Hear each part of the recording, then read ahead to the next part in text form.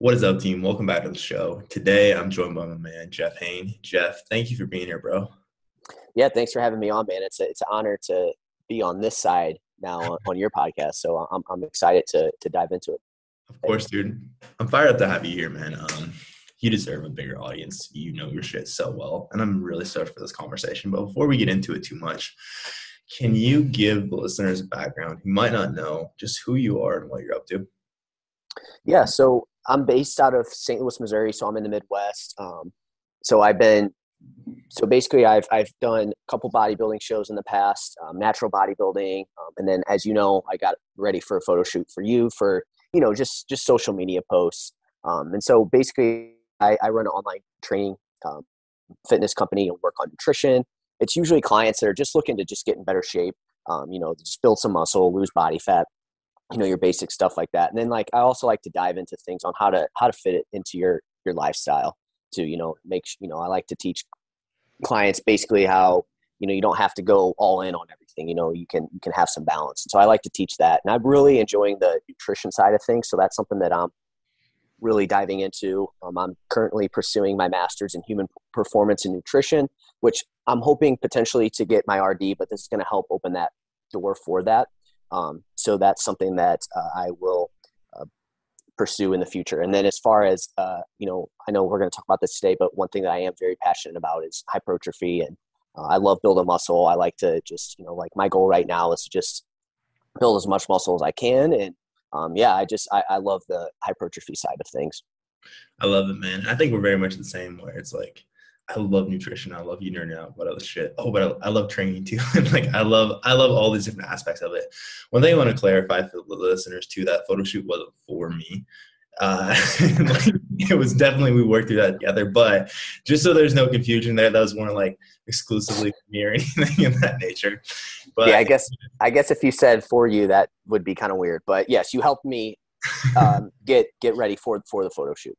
Just so there's no confusion on that end, but we can talk about that later if you want to, dude. Anyway, cool. So again, man, you have a wealth of knowledge, and really one of the biggest reasons I wanted to bring you on was to dig into hypertrophy training specifically, aka training for building muscle, because I know especially you have a position at the Online Trainer Academy as well, specific to program design, correct? Can you tell us a bit more about that? Yeah, so basically the Online Trainer Academy, so it's a personal trainer development company. So if anyone's familiar, it's Jonathan Goodman's company, and they recently launched a new service called the Online Trainer Coaching. And so what it is basically is it's just a service for training, basically for trainers, people who, how it is, you spend time programming all day. The last thing you want to do is do it for yourself. So basically it's a program through that. And then they asked me to come on recently to help be the head programming coach. So they have a guy that does the templates already. His name's Joe Dodell, and he does that. And then basically what I do is I do coach some people there, but also there's 4 coaches underneath him. And if those coaches have any questions in terms of programming, they'll come to me and ask me. And then 2, if somebody's been with them for more than 2 cohorts, basically they have those 2 programs already designed. And then what I would do is I just see where the client is, and then I basically take their programming to the next level. So it's a little bit more of the second tier of that programming. Dope. Cool. So let's get into it then, man. When it comes to hypertrophy training as a whole, hypertrophy training program design, do you have a couple key principles that you're looking for when you're building a program, or a couple key principles you think people should keep in mind when they're building their programs? Does that make sense? Yeah. So basic. Yeah. So the main thing though is I tell all clients this, and anyone that's looking to get into building muscle, the biggest mistake I see people make is they are just very random with what they're doing. And so obviously the main thing there is getting some consistency there, but it's not so much the consistency, it's the progressive overload that is super important there. So that's going to be the most important thing. We need progressive overload in our training. So that's probably the most fundamental thing to build muscle. If every week you're, obviously if you're doing different exercises, you don't really know if you're progressing, and you're not going to build muscle like you could if you have progressive overload in your training. So the first fundamental thing that I focus on is making sure that we're getting better over time. Right. And I know, and this is a mistake that I used to make, and I'm sure you made it as well too, where you'd go to the gym, you'd be working hard, you'd work 5-6 days out of the week, maybe even 7 if you're crazy. I did 7 at some point too. And, I was just frustrated with the lack of progress. And what it came down to is I didn't have any structure with my training. And it was, what did I do last week? Oh, I think I did like 225 on bench. I don't know how many reps I did, but I'm just going to see how many I can do today. And It's just like, you just kind of spin your wheels that way. So that's like the first thing that I'm dialing in with clients is we're just focused on getting just very consistent with our workout routine and then progressing from there. I think that's the most fundamental thing. So really, I know when I first started training, I would go in and like, okay, how many, or when I worked at the point where I could do 225 on bench, right? It was how many times, like, okay, how many times can I bench 225? Like, and then every week, okay, can I try to beat last week's performance? Like, and that in and of itself, honestly, like, hey, can I try to beat what I did last week? In and of itself, of course, we could talk about like the importance of deloads and even like undulating intensity. That's probably, though, not even like we're doing the same movement so we can measure progress over time. But I know there were a lot of other movements where I'm just doing everything at random. Like, what sounds like a good movement to do for my chest today? Or what is literally every movement for like legs that I can think of? So like, I remember like talking to a dude when I worked at the campus rec center, and it being like, and this is a little bit off topic, but like, he's like, oh, I trained legs today. So I did back squats, front squats, leg press, goblet squats, and walking lunges. And like, I know that's like when I first started training, that was the approach I take. Like, what is every movement I can think of for this specific muscle group? Okay, cool. I'm going to throw all that in there. But a little bit off topic, my man. So biggest thing is overload. Any further thoughts on that? Well, yeah, and you make a good point there. Like, I know I see this, honestly, I still see this in the gym all the time. Like you see somebody training and they're doing their best, right? Like, I don't mean to be like to shit on these people, but they're doing their best and they do what they think is going to work. But you see it, like people will do a lat pull down this way, then they'll do like close grip, and they'll grab the mag bar. And it's like, you're just doing way too much stuff there at that point, and the quality's probably not there. But as far as a progressive overload goes, this is, again, this is why we do what we do. We tell people we preach the importance of progressive overload, but I'm sure you still see this with clients when they first come on, like they have the work and they think that that's like the magic there. And so sometimes they won't track at the beginning. And like, I have to have that conversation with them constantly in the beginning. Like, hey, I know that you have the workout and you think that's the important part, but really what we need to do is you need to make sure you're tracking the workout. So that way, you're overloading over time, because just having this workout itself isn't going to cause you to build muscle. It's going to be making sure that you're progressing over time. And so like, I have to have that conversation regularly with new clients. Like, hey, make sure it might not seem like a big deal, but it is a big deal to track, even if it's body weight exercises. Make sure you're tracking those things too. Absolutely, dude. And I think, again, that's one of the biggest pieces most people are missing. And I know I have the same conversation with new clients. The first couple of weeks is always like, here's what we can change to make sure we're getting better data, or like, and I know that's always something we touch on, like when we shoot over new clients, their plan, but still a lot of times it's like these first couple of days, okay, there's no data here. So like, since I adjust your plan based on how I'm seeing you progress week to week, like we don't really have anything to work with here. And like, how are you going to know you're progressing? How are you going to know you're actually pushing yourself? So I love that, man. Anything else on progressive overload? With that too, I think with the progressive overload too, it's people think that the only way to overload is just by weight. And we know that that's not the only thing too. So like, you teach progressive overload and the first thought is, hey, I'm just going to keep adding more weight to the bar. And it's like, well, that's good. And right. You definitely want to get stronger over time, but that's not the only way to do it. And I think that can sometimes be a mistake for clients, because what happens there is instead of focusing on quality of the exercise, it just becomes, hey, I just need to beat last week's numbers, or just add more weight. And we know that the heavier the load gets, we want to lift more weight over time, but weight in itself is not the most important thing, and you don't just have to keep increasing weight every single week. From my understanding, there's a larger threshold, like an overload threshold, and it doesn't have to just be just weight, and it doesn't have to be every single week you increase either. Just over time, just like with clients, I'm sure you preach this and I preach this too. It's with like weight loss, we don't need to see weight loss every single week or weight gain, but over time we want to see it trending in the direction we want, right? Like there's going to be some weeks where maybe it doesn't go down, but same thing with progressive overload. Like just because you don't have to do it every single session, every single week. But again, obviously having smart coaches like you watching over the program it's going to help the client realize that. But two, yeah, adding like sets, reps, like those are all going to be things of progressive overload. It doesn't just have to be weight. And I feel like that's one kind of misconception with progressive overload is it's just weight. That's such a good point, man. And we'll dig into like progressions across the mesocycle later on, so we can dig into that a little bit deeper. But I know that's something I'm not I think how you program is probably pretty similar to how I program with like a progressive RIR and like relatively progressive volume, right? Yes. Yep. Progressive. Yep. Cool. So I think like one of the hardest things with that system where like across weeks we're moving closer and closer to failure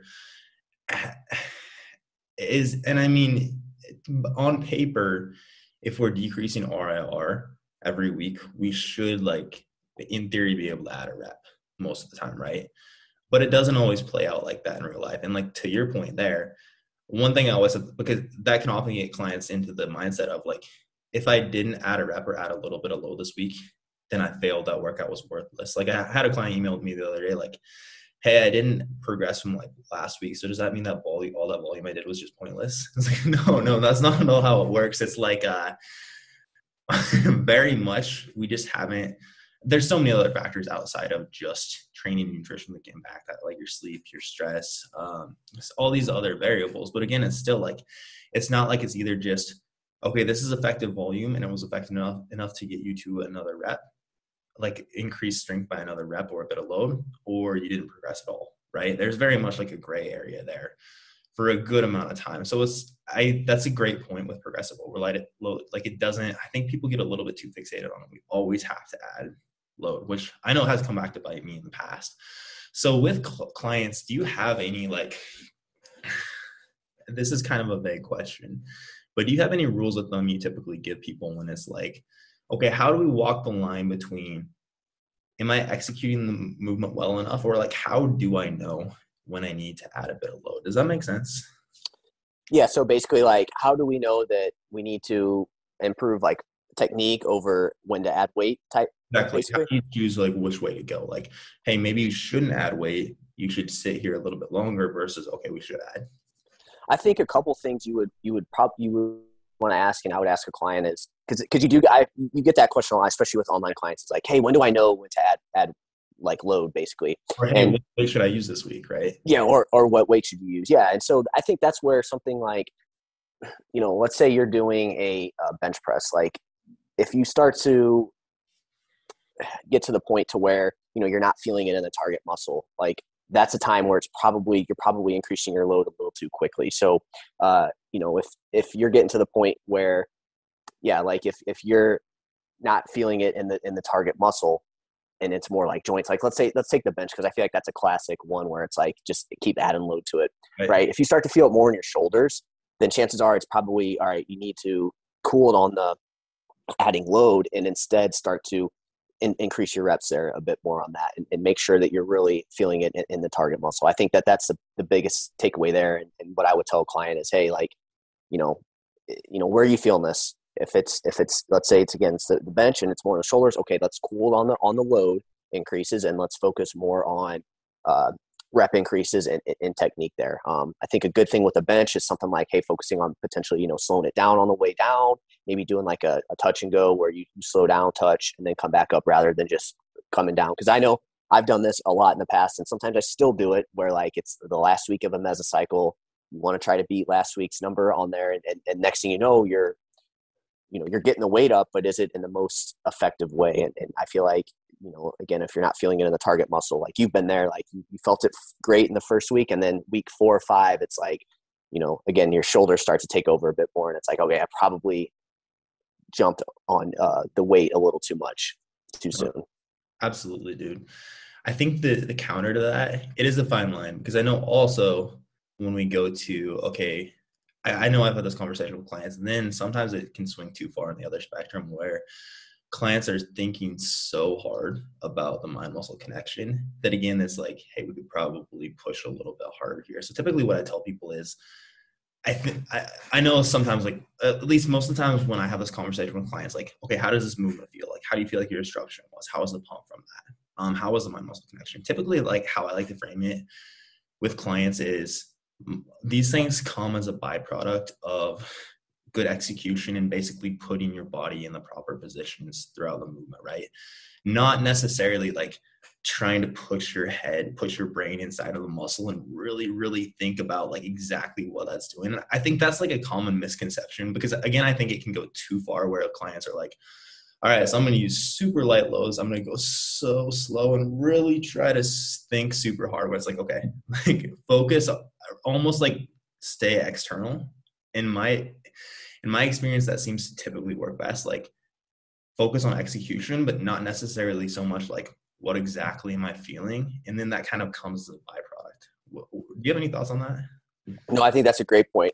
I think that people can take that too far and go too light, and then they're not doing enough weight, so it's like, you tell people, hey, slow down, feel in the target muscle, but then that just gets overblown. Like, I've seen people in the gym where they go super slow with the tempo on the way down. It's like, okay, time under tension is important, but at some point, you can do, your tempo can slow down so much, and you can focus too much on the mind muscle connection that you have to drop the weight so much that then that weight is not stimulative enough. It's under your 30, or what would that be, your 30 RM, 30% of your 1 RM. And like, that's just like, okay, that's too much then at that point. So yeah, you can definitely take it too far. And I know I've probably done that as well, where I focused on form and technique to where then then you're not lifted enough weight. So there is that fine line. And this is what's crazy about building muscle, is like, it's like, well, you have one camp that says lift more weight, then one's like lift less. And it's like where, I can see where there's a ton of confusion with it.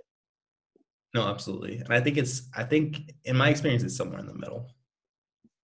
Perfect. Cool, dude. I mean, like, go ahead. Well, and like, yeah, I think that, again, I think there's probably times where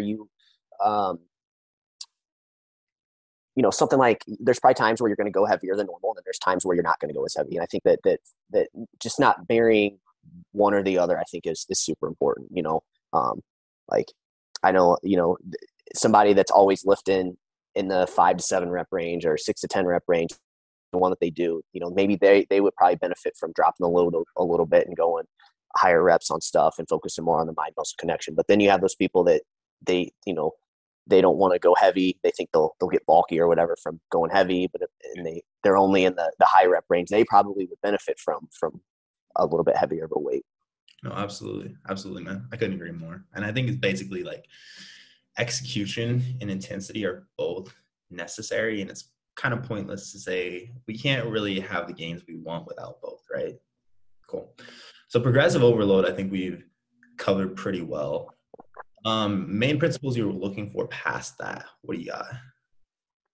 So another one would obviously be progressive overload, and then another one obviously is just intensity with your training. Like, that's going to be super important. That's one that I feel like people miss over is, obviously we want progressive overload, but at the same time, so let me back up here. One other one that is super important that I think does get overlooked is specificity, right? Like, making sure that, okay, so obviously we want progressive overload in our training, but if we don't have specificity, we're missing out on what we're trying to do. So what I mean by that is, if your goal is to build muscle and you're running multiple times a week, 4 or 5 times a week, you're not being specific to what your goal is. Right. And so that's super important, right? You got to make sure that what you're doing is the stimulus is building muscle, right? Like, and again, you could take that, you can do endurance running, and that's not going to help you build muscle.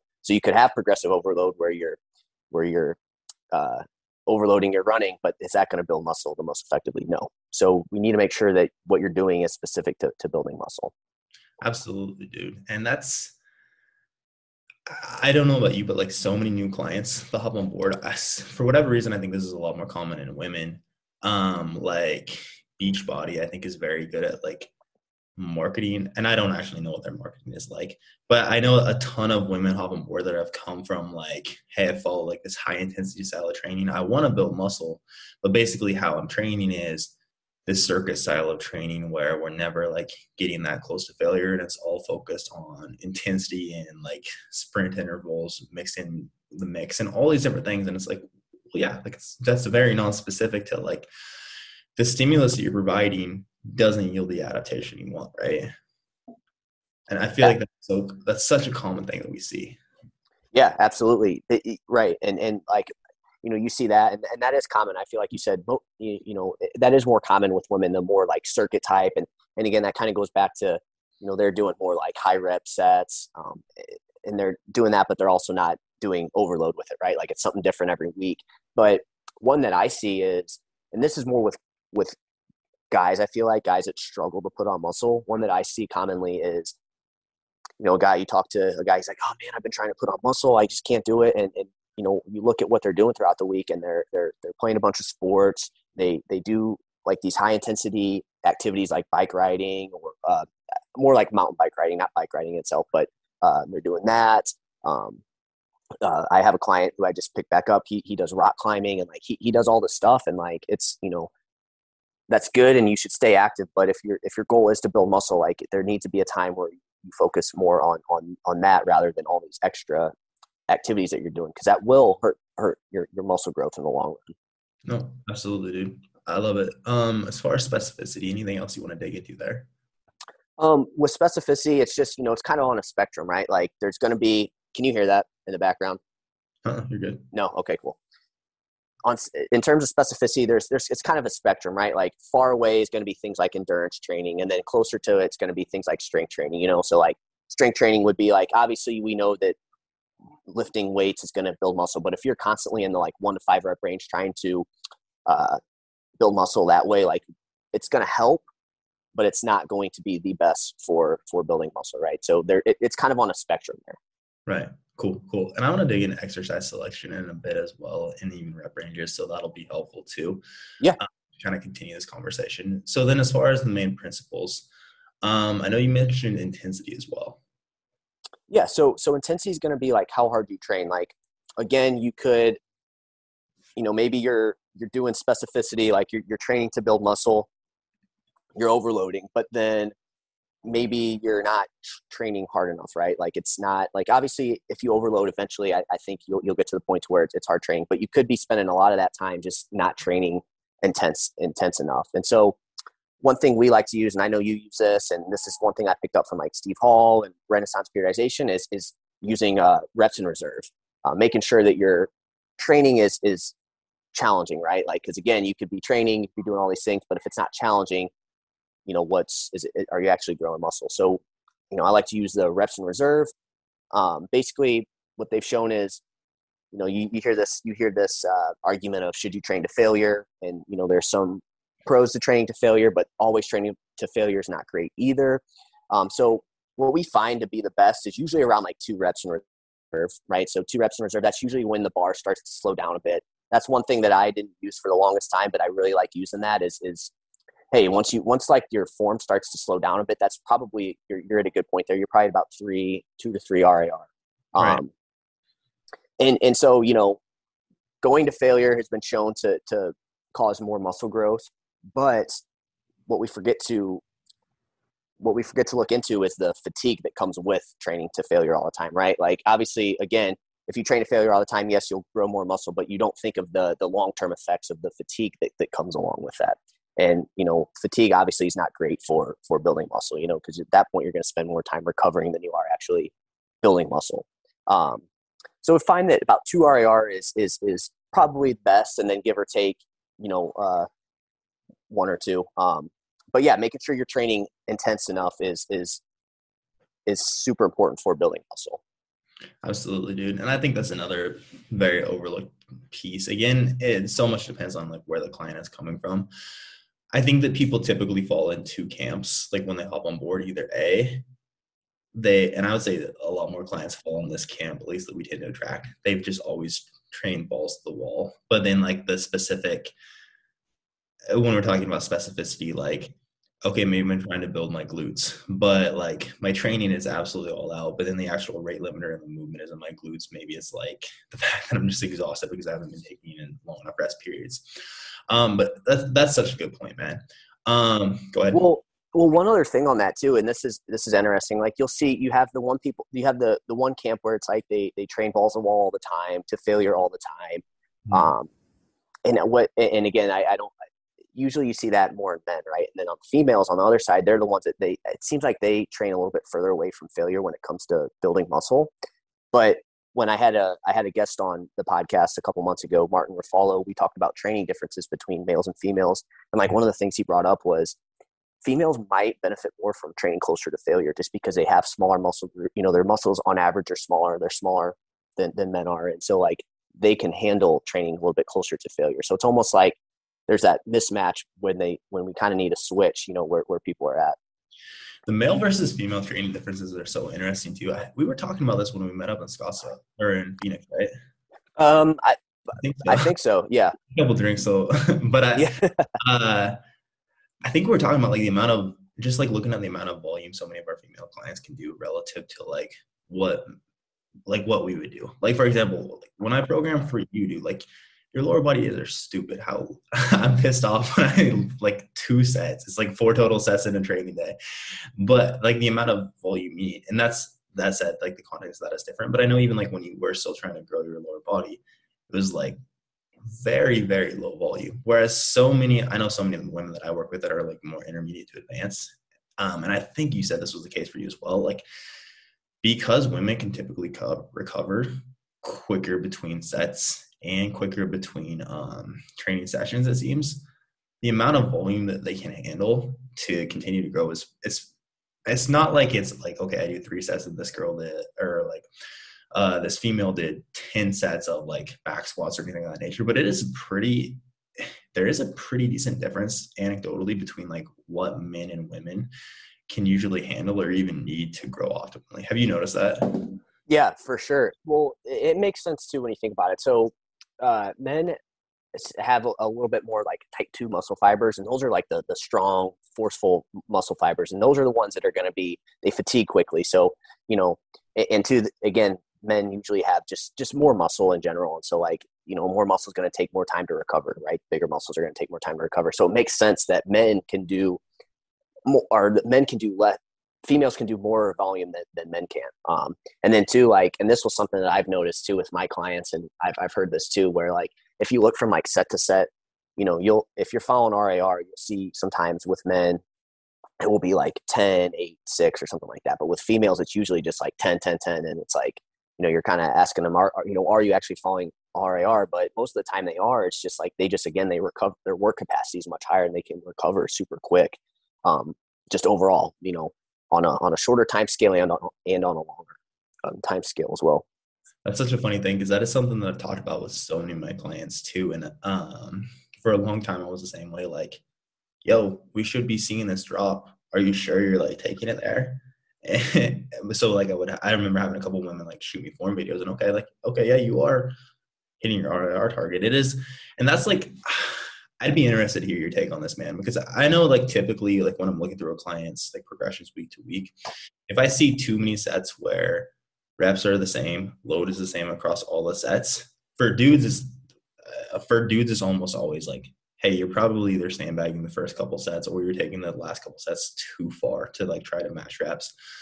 But for women, I'll typically still like, hey, this is a little bit more common in women to like you would be able to match performance across sets, but still just like audit yourself, make sure that, or like, hey, shoot me some form videos. If it's like everything, then I'll typically still like, hey, like just shoot me some form videos of these movements. Like I want to rate your RR to make sure like I feel like we're gauging this accurately as well. But that is an interesting insight because again, I feel like there's a conversation that I've had so many times as well, but there is a pretty big difference there.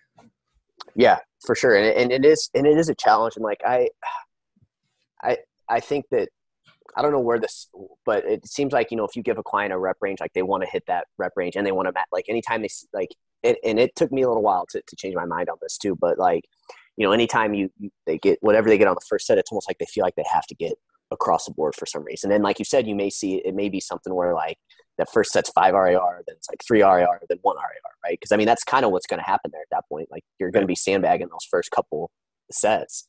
Right. And again, I've listened to like Dr. Mike talk about this, and they they mentioned there's no like right or wrong way to do that. It's just, just you have to just realize that your first set's probably not going to be the best, but then that last one's going to be a low IR, and that average, you just kind of average it out a little bit. But I like to teach, hey, let's try to stick to 2 RIR or something like that throughout all three or all the sets. I like it, man. Cool. So main principles you're looking for. Anything else? I guess another one we could hit on too real quick is just fatigue management. This is one that gets overlooked a lot by people. They usually people that are hard workers, they can't miss the gym. They got to be in there every week. They're usually the ones that are missing out on this fatigue management portion of building muscle.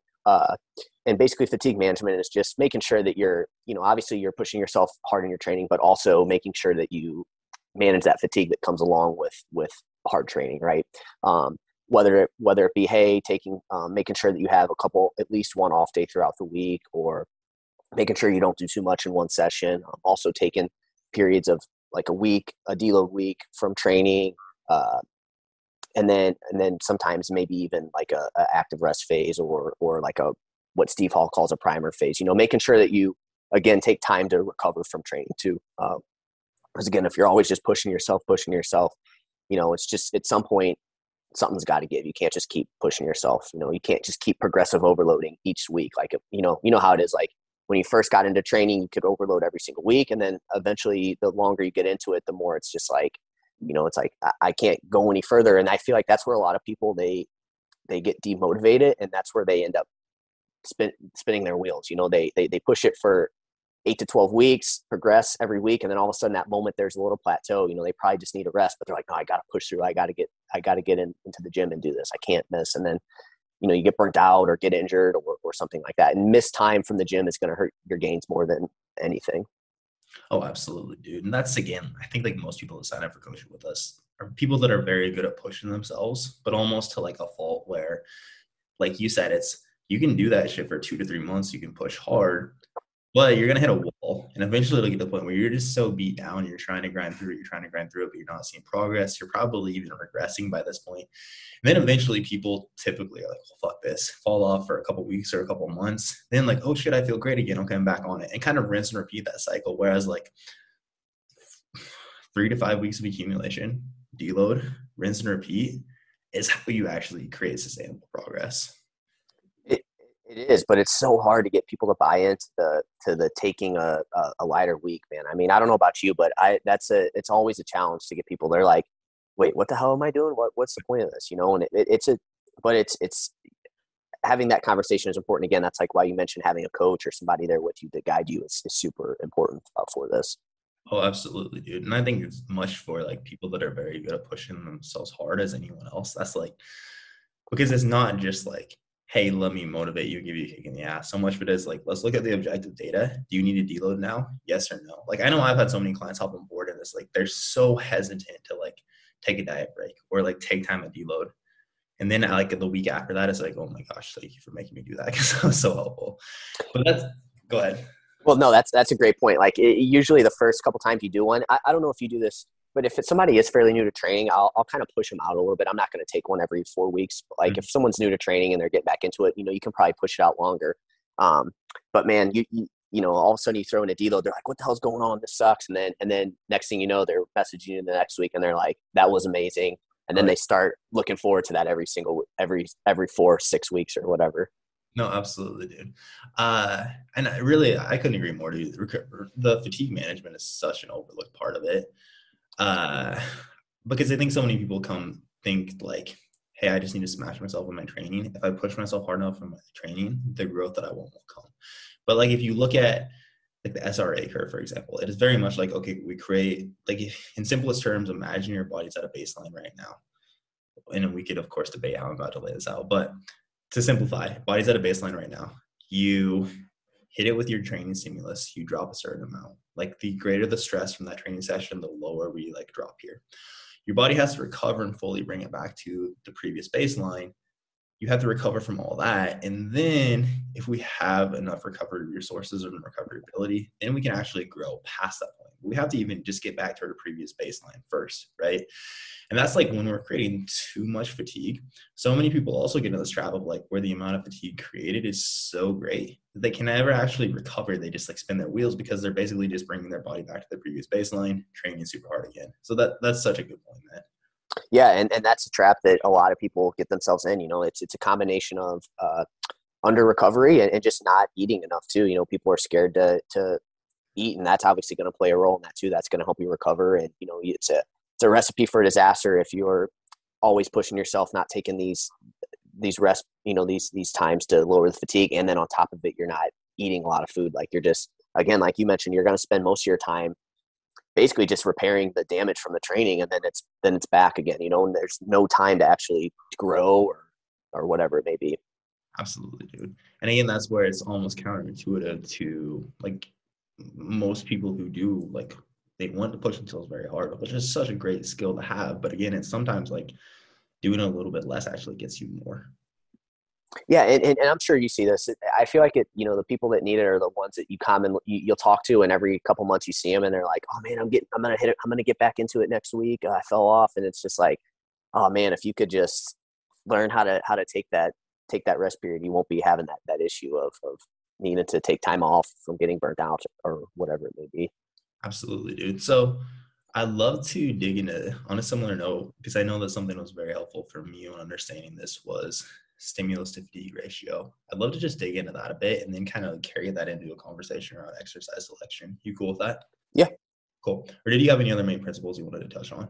No, those are, I feel like if you can be specific with your training, overload it, and then take time to get rid of that fatigue and train, you know, make sure you're training hard enough. I mean, those are going to guide you for long periods of time to building muscle.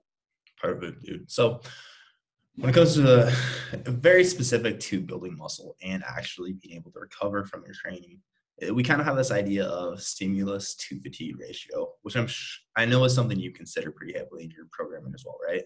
Mm-hmm. Yep, absolutely. So could you give us a quick breakdown, if you don't mind, of like what stimulus to fatigue ratio is, why it's important for hypertrophy training? Yeah, so stimulus to fatigue ratio would be like, again, so we talked about earlier, hard training is going to produce fatigue, right? So we know that if you're training hard, you're going to generate fatigue. That's just unfortunately what happens when you push your body. So basically, stimulus to fatigue means that I don't have a great definition of it, but basically it's going to be, you know, what you're doing in the gym is generating, it's stimulating enough to build muscle, but it's also not super fatiguing. So something that would violate this stimulus to fatigue would be something like let's take a rack pull. Okay, so a rack pull, right? You can lift heavy amounts of weight with it, but so it's going to generate, so you know the intensity of it's going to be super high, so it's going to generate a ton of fatigue, but it's not really stimulating much, right? Like it's not really building much muscle. There's not a lot of range of motion in it. It's just a very short range of motion. So really what you're doing there is you're just generating a ton of fatigue and you're not getting very much stimulus to it. So essentially it's a poor stimulus to fatigue ratio. And you could even argue something like the deadlift too is not exactly the best stimulus to fatigue ratio. Now it could be for some people, but you know, again, it's one of those lifts where it hits a lot of muscle groups, nothing that really stimulates heart like a ton, but you also have to use a ton of weight for it to be effective. And so it's just adding a ton of fatigue to you, right? You're just generating a ton of fatigue. And so again, for building muscle, it's not the best. But each person's going to be different with the stimulus to fatigue. You know, there's, for some people, one lift may be a great stimulus to fatigue exercise, but for another person, it's a poor one. You know, it's just going to be based on how it feels for you. So there is some, it's not like one exercise is going to be great for everybody, but that would be a kind of an example of stimulus to fatigue there on that. No, dude, I think that's perfect. Basically just like, okay, how much stimulus are we getting from this? Basically, this specific movement, is it giving our body a strong muscle building stimulus? Is it kind of shitty somewhere in between? On the flip side, how much fatigue are we creating with that movement? So like you said, the deadlift is a great example of that. You get pretty fucking tired after you deadlift. Like doing 5x5 heavy deadlifts, you're going to be smoked. So a lot of fatigue. That said, like, does it and of course, like you said, this varies by individual, which is the beauty of it. But like, okay, for me, when I do a 5x5 heavy deadlifts, do my hamstrings really feel that stimulated after? No. Do my glutes? No. Does my back? No. I feel exhausted, but I didn't actually stimulate that much muscle growth, right? And what does that do to the rest of your training for that day, right? You're so zonked from that, you can't really do anything else because you're so tired. And so it's like you did a lot of work for not a lot of muscle growth. Strength, though, crush the strength part of it, though. Oh, exactly. And again, like that's the context of it is so important too. Like if you're a power lifter, is a conventional deadlift probably a good movement to do? Of course. But like if we're in here when we're talking about purely hypertrophy training, most of the time, like a conventional barbell deadlift or a sumo deadlift typically isn't something that I program, at least. Yeah, man, I think that's pretty, I like, go ahead. Well, I was just going to say too, and it depends on the person, right? And how long they've been training. Like someone that's fairly new and they don't have a ton of time to train, something like a deadlift may be a decent exercise for them because they don't have to do a ton of weight for it to be stimulating for them, right? They can get away with doing less, so the fatigue's lower. So it may be a better choice for them. But as you progress and you have to lift more weight, it becomes a worse stimulus to fatigue ratio exercise. Absolutely. And I like Renaissance periodization's model of like when we're actually quantifying this. Okay, on one end, if we're looking at this as an equation, stimulus over fatigue. On the stimulus side, we have mind muscle connection, we have pump, and we have muscle disruption. Not things that like in and of themselves, like, hey, am I gonna build my program specifically for like the mind muscle connection or specifically to chase a pump or specifically to get super sore? No. But like all those together are probably a sign that like if you're feeling a decent mind muscle connection on an exercise, you're getting a decent pump from it. And afterwards you can tell like, ooh, okay, I can tell I trained that muscle. It's probably stimulating a decent amount of muscle growth.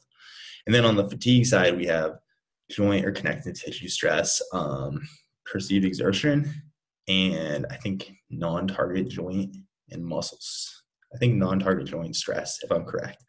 But basically, okay, then how much fatigue? Again, and really we could look at this as, does it make your joints hurt? Does it make you tired? And like the greater the degree you can say yes to either of those things, probably the greater fatigue cost you're incurring for like the stimulus. So then we have to be smart with the movements that are more fatiguing. Are they like, is the stimulus worth the amount of fatigue that we're creating? Right. So to dig into then exercise selection, and then one last thing I want to note on that quick before we move on actually is then typically like I don't know what your take is on this, but typically like the big barbell movements. So really what I would say is like the movements that put more stress on your spine. So think like any deadlift variations, even a Romanian deadlift, barbell back squat, front squat, overhead press, barbell bent rows. Those are typically going to be the ones that are the most fatiguing, right? Typically, like the degree of axial loading, or again, like how much our spine is loaded is typically pretty correlative with more fatigue. So those are the ones I think where especially you need to consider, okay, how much stimulus am I getting from this? And like be smart with those and choose like, okay, let's say like my back squat is amazing for my quads.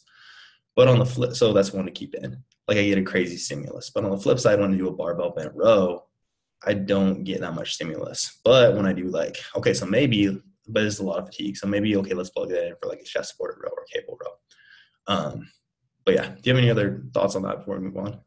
Well, I think one thing to keep in mind too is just because it's a good stimulus to fatigue ratio at one point doesn't mean it's always going to be that way either. Like over time, the longer you do the lift, that stimulus to fatigue ratio is probably going to decline too. So, definitely keep that in mind too, because again, let's go back to progressive overload. Like over time, you want to be increasing the weight. So like say, for example, bench press, when you're doing 185, it's probably a good stimulus to fatigue ratio, but say, 3 months down the line, all of a sudden, you're just getting a little burnt out of it. You're up to like 215 on it, and now you start to feel it more in your joints. Well, the stimulus to fatigue ratio is down on it, right? So just because it's a good one at the beginning doesn't mean it's always going to be a good one too. So definitely something to keep in mind with that too. Cool. I like it. Actually, while we're on the conversation, before we dig deeper into exercise selection, I would ask then, what's normally the criteria you look for or you think people should look for when it's, okay, when do I know whether I should swap out a movement or not, or continue to try to progress this? Yeah, that's a good question. My thought on it is, if you go in and you're just like, you got to the point you're just like, I do not want to fucking do this. Like, okay, that's probably a good sign. Like, hey, it's probably time to switch it up. Again, are you feeling it more? Is the lift just getting like just tough? Like, is it just, again, it goes back to the motivation part of it. Like, you don't want to do it, but is the lift just getting harder and harder? Is it getting tougher and tougher to progress? That's probably a time to switch. And then again, too, if something is not feeling 100% or it's feeling off a little bit, starting to again, maybe stress your joints a bit more, that's probably a good time to switch it out. Those are things that I'm asking clients, also too, just being proactive and asking them ahead of time, hey, is there anything you would like to take out, things like that. But those would kind of be the things that I'm like, all right. And then too, just again, I kind of mentioned this, but just if the lift's starting to plateau, like, I think people get married to exercises and they think that they need to have certain exercises in, but if someone's starting to plateau for you, there's nothing wrong with taking it out for a little bit. A specific example for me is barbell bench press. Like I haven't done it for a while, because like what happens with me, once I like keep it in for a while, I keep trying to, progress. And eventually it's just like, it becomes more of a, hey, I just need to lift more weight with it. And it just gets a little stale. Right. And so like taking some time away from it can be a great thing. And now I brought it back in this week for this new mezzo. And it's, the first time I did it, it felt great. Right. So it's like, taking time away from it is super important. Yeah. Are you going to lose a little strength on it? Yes. But you'll get that back over time too, though.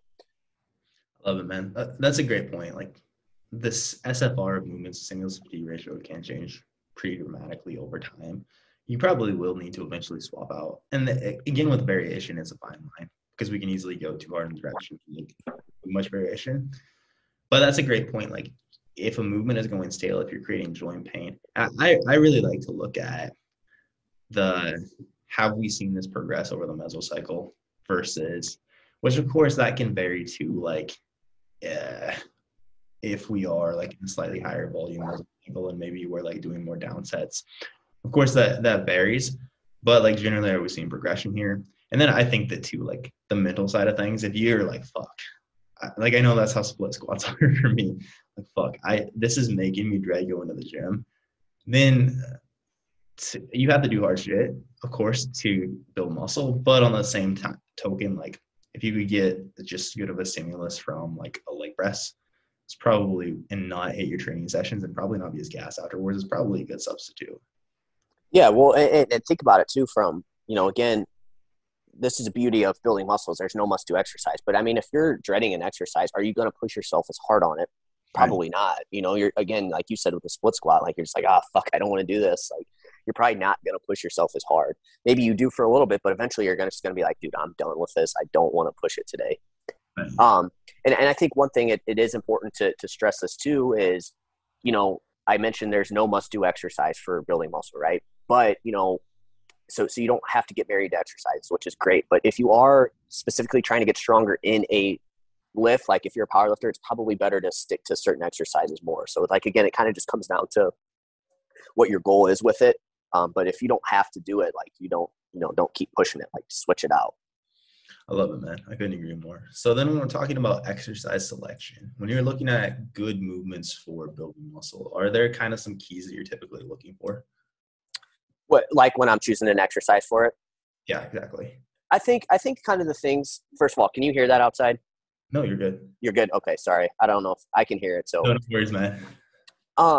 So I think when choosing an exercise for building muscle, this kind of comes down to what we've already talked about a little bit, but like, the stimulus to fatigue ratio, making sure that whatever exercise you're choosing, you feel it in the target muscle. So again, if you're doing a bench press and you don't feel it in your chest and you're trying to hit your chest, is it a great exercise? No, you probably want to find something else that's going to hit your chest more.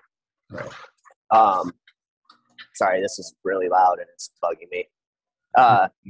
And then too, but the main thing is making sure you enjoy it and making sure that you're hitting the target muscle there. I think those are probably the two biggest things that we need to figure out if we want to keep that exercise in or not. I don't know if you have anything else you want to add on to that.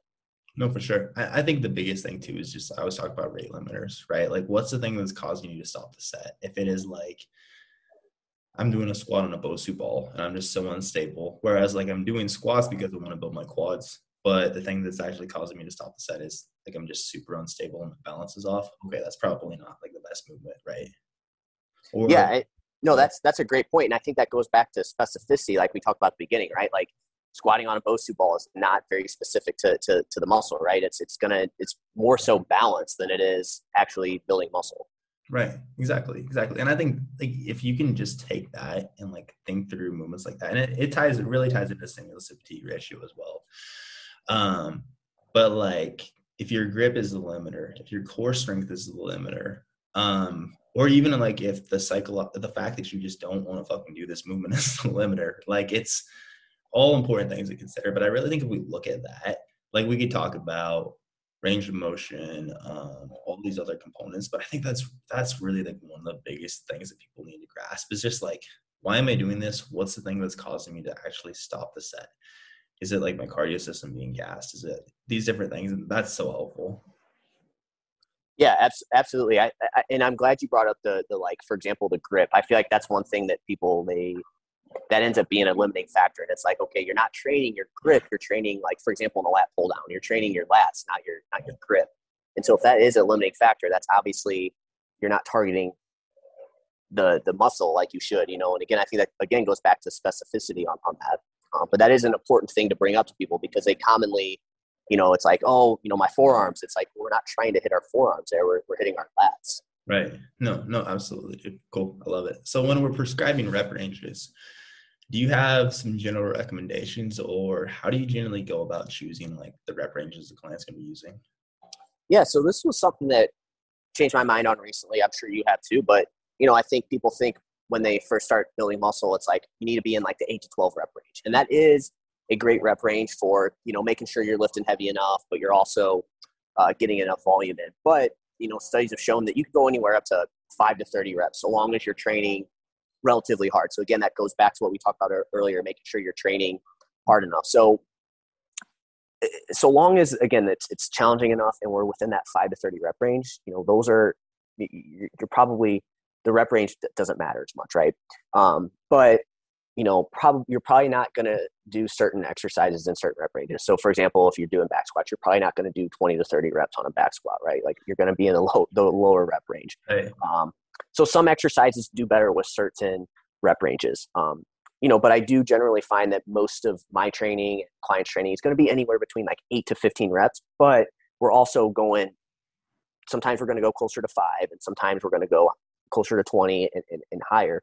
It just kind of depends on where you're at in your training, what exercise you're doing, what you find works best for you. That's going to be the big thing in it too, is what works best for you. Maybe for some people 5 to 10 is the range. They love lifting a little bit heavier. They feel great with 5 to 10, but then somebody else, 5 to 10 sucks. Can you hang on one sec? Yeah, absolutely, man.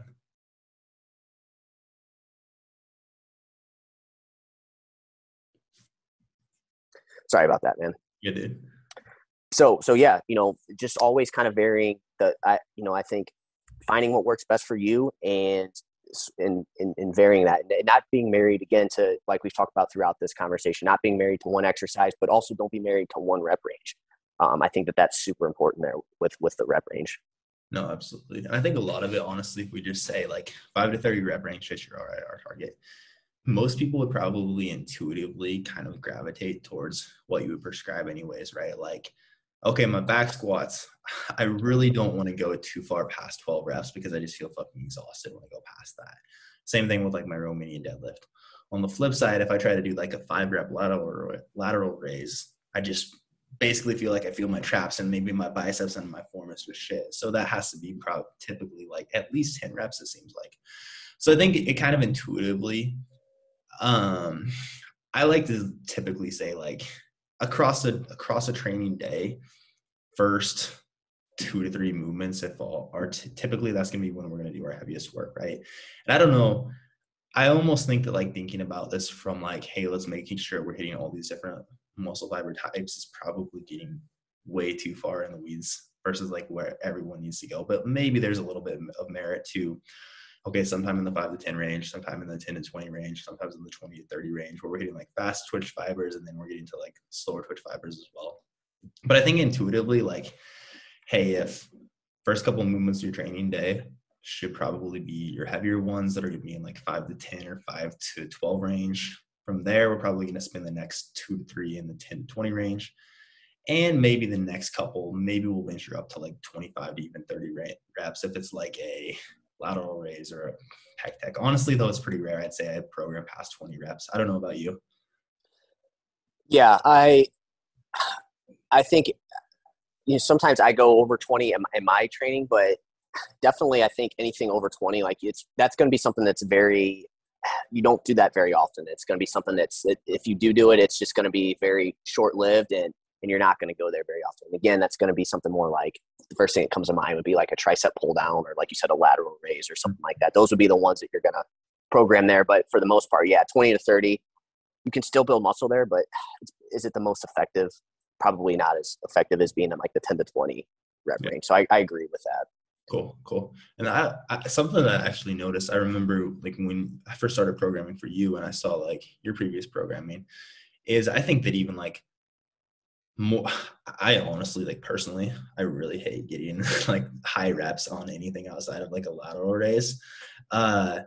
But I remember like looking at your program and damn, like even for me personally, it's like, fuck, this is past 15 reps. I've gotten better about it as I've started like, as Steve has done my program, like gone there more. But I remember like leading your program in a lot of like, even like 15 getting up to like 20 reps of more like bicep curls and leg presses and things of that nature. I was like, damn, dude, shit looks exhausting. But go ahead.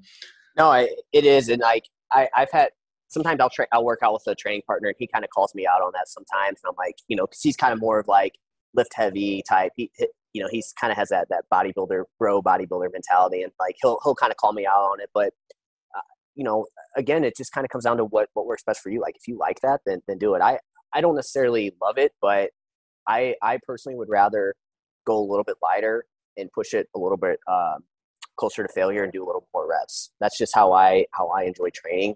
So I think it really just comes down to what are you going to adhere to best.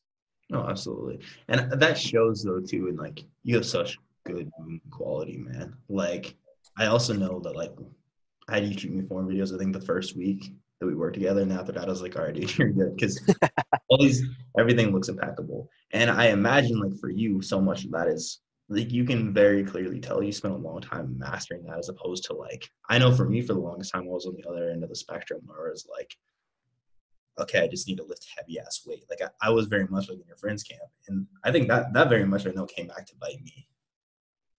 But and two, like my thought process on it, we've talked about this, like my thought process on it is going to be, I'm trying to do, I don't want to say as little weight, but I'm trying I'm trying to do as little weight as I can while making it challenging. Just because I want to do this long term. I want to be the guy that's 50 years old, still looking jacked.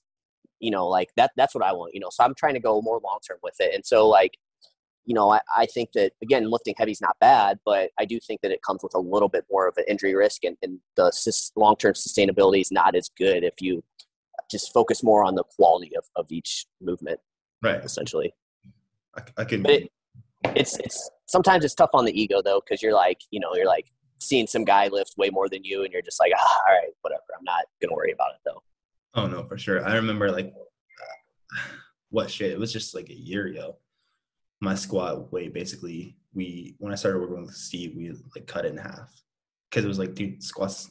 I really struggled to like grow my quads with squats. It's like, well, you're just going to parallel. So like, here's what I want you to do. I was like, fuck, I just had to drop like over 100 pounds from the bar. But again, like, oh shit, okay, all of a sudden now my legs are actually making progress from squats again. Weird how that works, right? So no, that's a great point, dude. Anything else you want to add as far as rep ranges go? No, I think again, the biggest takeaway is don't marry one rep range. Obviously find what works best for you and probably make sure most of your training is in that rep range. But don't get married to one rep range, go outside of it every once in a while. And that's really my biggest takeaway there from that. I feel like that's kind of the biggest thing there is just kind of get a little uncomfortable with the rep ranges, but also stick pretty closely to what you enjoy best and feel like you grow from the best. I like it, dude. I'd say a good rule of thumb is, okay, about 2/3 of your training is probably in that what you enjoy. The other, just putting arbitrary numbers on it, but about 1/3 is on the other, like, let's say you enjoy that 10 to 20, or like even let's say like 8 to 12. Okay, 2/3 is in there. The other 1/3 is like 15 to 25 and 5 to 10. Cool. When it comes to progression across a mesocycle, can you talk us through typically, like, do you have like a pre-plan, hey, here's how we're going to try to push you to progress, or what's that like for you when you're programming for clients? Yeah. So me and you talked about this kind of at the beginning, but I like to do RAR, like lower the RAR, get closer to failure across the mesocycle. So, say it's a 5 weeks. First week, you're like 2 to 3 reps, and then each week you just get closer to failure. I do like to do some set increases, but the more I learn, the more I'm not like just dead set on set increases. I do like them, and I think that they're useful. But it's a case by case basis. Again, if I like to track things like recovery, how sore somebody is. Like if somebody's super sore, obviously we're not going to add sets. But if somebody's not getting super sore, and like we see, like, again, like the what we talked about earlier, where maybe their sets are 10, 10, 10, maybe it's a good idea to throw in another set. Or if they want a certain body part to grow, maybe we'll increase sets a bit more on that exercise, right?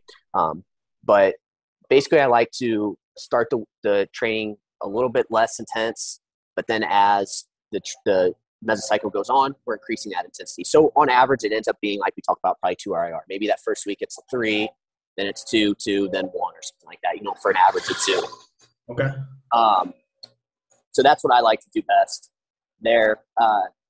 And then 2 weight increases too, maybe some small weight, but let me go back on that. So when you're increasing or lowering your RIR, you're going to have to increase reps or increase sets or increase weight somewhere, right? Like that's just going to happen. So, and this is something that RP talks about, Dr. James and Dr. Mike talk about a lot, is you don't necessarily have to use the RIR each week, but stay about 2 to 3 reps away from failure in that first week, and then just try to either add weight, add reps, or add sets, and until you get for like 4 to 5 weeks. And eventually, you'll overload, but you also don't have to overthink the RIR, right? Because you can overthink the RIR. I'm sure you probably, like, I overthink it too, right? But like if you just get that baseline in that first week to where it's like, okay, I'm not overdoing it, but I know I can progress. And so I think that's a good rule of thumb. Like stay 2 to 3 reps away in that first week, and then increase from there. And don't just add sets to make it harder. Make sure that if you're adding sets, there's a reason behind it. Do you want that body part to grow? Or are you not feeling like you're getting sore or feeling that muscle at all? Then you probably need to add a little bit of some sets to it. But yeah. Absolutely, man. I think with set increases, I probably got a little bit more conservative than I used to be. I know, like, you're someone, okay, like lower body is pretty much at maintenance volume, right? It's basically like 6 sets across your entire lower body training day. So there it's where, okay, we're really pushing for more upper body gain. So there we're a lot. You're the most aggressive I am with anyone actually with set increases like week to week. But typically I think that like range, typically as of late, I've been starting people a little bit higher, and then not, so like 3 sets per movement, let's say, to start out, as opposed to like sometimes it'd go like 2 to 1. 2. Like the range is a little bit smaller. Like, okay, maybe we're going to bump it up to 4 on these movements that we're really progressing, or maybe even 5, like occasionally. Honestly, I don't think most people don't even need to go to that point. Because it's very interesting to look at, like, okay, what are the proxies for set increases, right? And sometimes it's like, okay, this client is making great progress on, let's say, 3 sets of their bench press, and thus they're getting a lot stronger week to week. So can we guarantee that, like, and that's like where the like progression, this whole debate comes in, right? Like Brian Miner on the podcast was someone that had me thinking about this so much as well, because it is a completely different perspective. But like, okay, how do we know like adding sets isn't going to actually decrease the returns from that? But then so I've gotten a lot less aggressive, I would say, with adding sets week to week, which sounds like is more or less where you're at as well. Yeah, instead of like, and I think this is, like you said, this is something like kind of that debate, and this is what got me thinking about it. But it's like, don't just add sets just to add sets. Like make sure that there's reason behind it, and again, if you're not getting sore in a certain muscle group that you want to grow, then you probably can add a little bit more. So maybe increasing the sets there would be a good idea. But again, if just adding sets just to add sets probably isn't the best course of action. Absolutely. That's a good perspective. Like if I would say if you have a baseline of execution, so like execution is good with side movement, but you're not like this muscle group isn't growing as a whole, but it's definitely not like, damn, I just feel gassed here. We know it's not a recovery deficit, then that's probably a good time to like, okay, we can add more volume here. But yeah, I would say typically now, I don't know where you're at, but probably most people start 2 to 3 movements for most exercises at the start of the mesocycle, and then end 4 to maybe 5 sets for most movements across the mesocycle. I'd say even like getting up to about 5 is pretty rare for most dudes that we work with that are training 4 times a week or more. And then a little bit more common with women. Do you feel like that's about where yours fall or a bit different? Yeah, and that's a good point you bring up too. You know, it ends up being the top range 5. I don't know about you, but anytime like I'm thinking about adding volume to somebody's program and they're already at like 5 sets on an exercise, and it's like they're say for example it's like a tricep pull down or something. They're already at 5 sets. Their triceps aren't getting like very sore. I'm like, I don't think I'm going to add a 6 set. Like I feel like after 5 sets, if you're not feeling it and you're not getting it's probably a quality thing at that point, right? It's not so much a we need to add more. It's probably a quality issue at that point, because even if you do go up to 6 sets, how good is the quality going to be anyways once you get to that 6 set? Probably not very good. I know Dr. Mike talks about this a lot, where he's just like, anything more than 5 sets for one exercise is probably too much. You need to start adding to another exercise, because you're just, it goes back to the split squat example that we talked about. If you're not looking forward to doing it, you're not going to put as much effort into it, and the quality is not going to be there. So it's kind of the same thing there. I think once you get over 5, it's just like, okay, it's probably a quality issue then at that point. No, I couldn't agree more, dude. Cool. Yeah. And we could even get into like, okay, we should probably have about this many movements within training day, and then like if you're doing more then we're kind of like past the peak. But that's a whole another like hour and a half episode. I know you got to run here pretty quick, dude, and I want to be respectful of your time. This has been a great conversation. I know people will take a ton of application from this. Before I let you go, brother, will you just tell everyone where they can find you? Anything at all you want to plug? Yeah, so you can find me on Instagram, JeffH91 _. And then my podcast, the Mind Muscle Connection podcast, which you've been on there twice. We're going to get you on there again soon, whether you want to or not. No, I'm just kidding, obviously. Got to do that photo shoot for me first, dude. Yeah, well, yeah. I'm still waiting on those pictures. I'll send them over here soon. And then my website is jhhealth.net, and I just write blogs and stuff on there. So those would be the best places to find me. Dope, dude. I will link all that up in the show notes. And again, thank you for being here, man. It's always fun to chat. Yeah, man. Thanks for having me. I was honored to be on. So appreciate it. Absolutely, dude.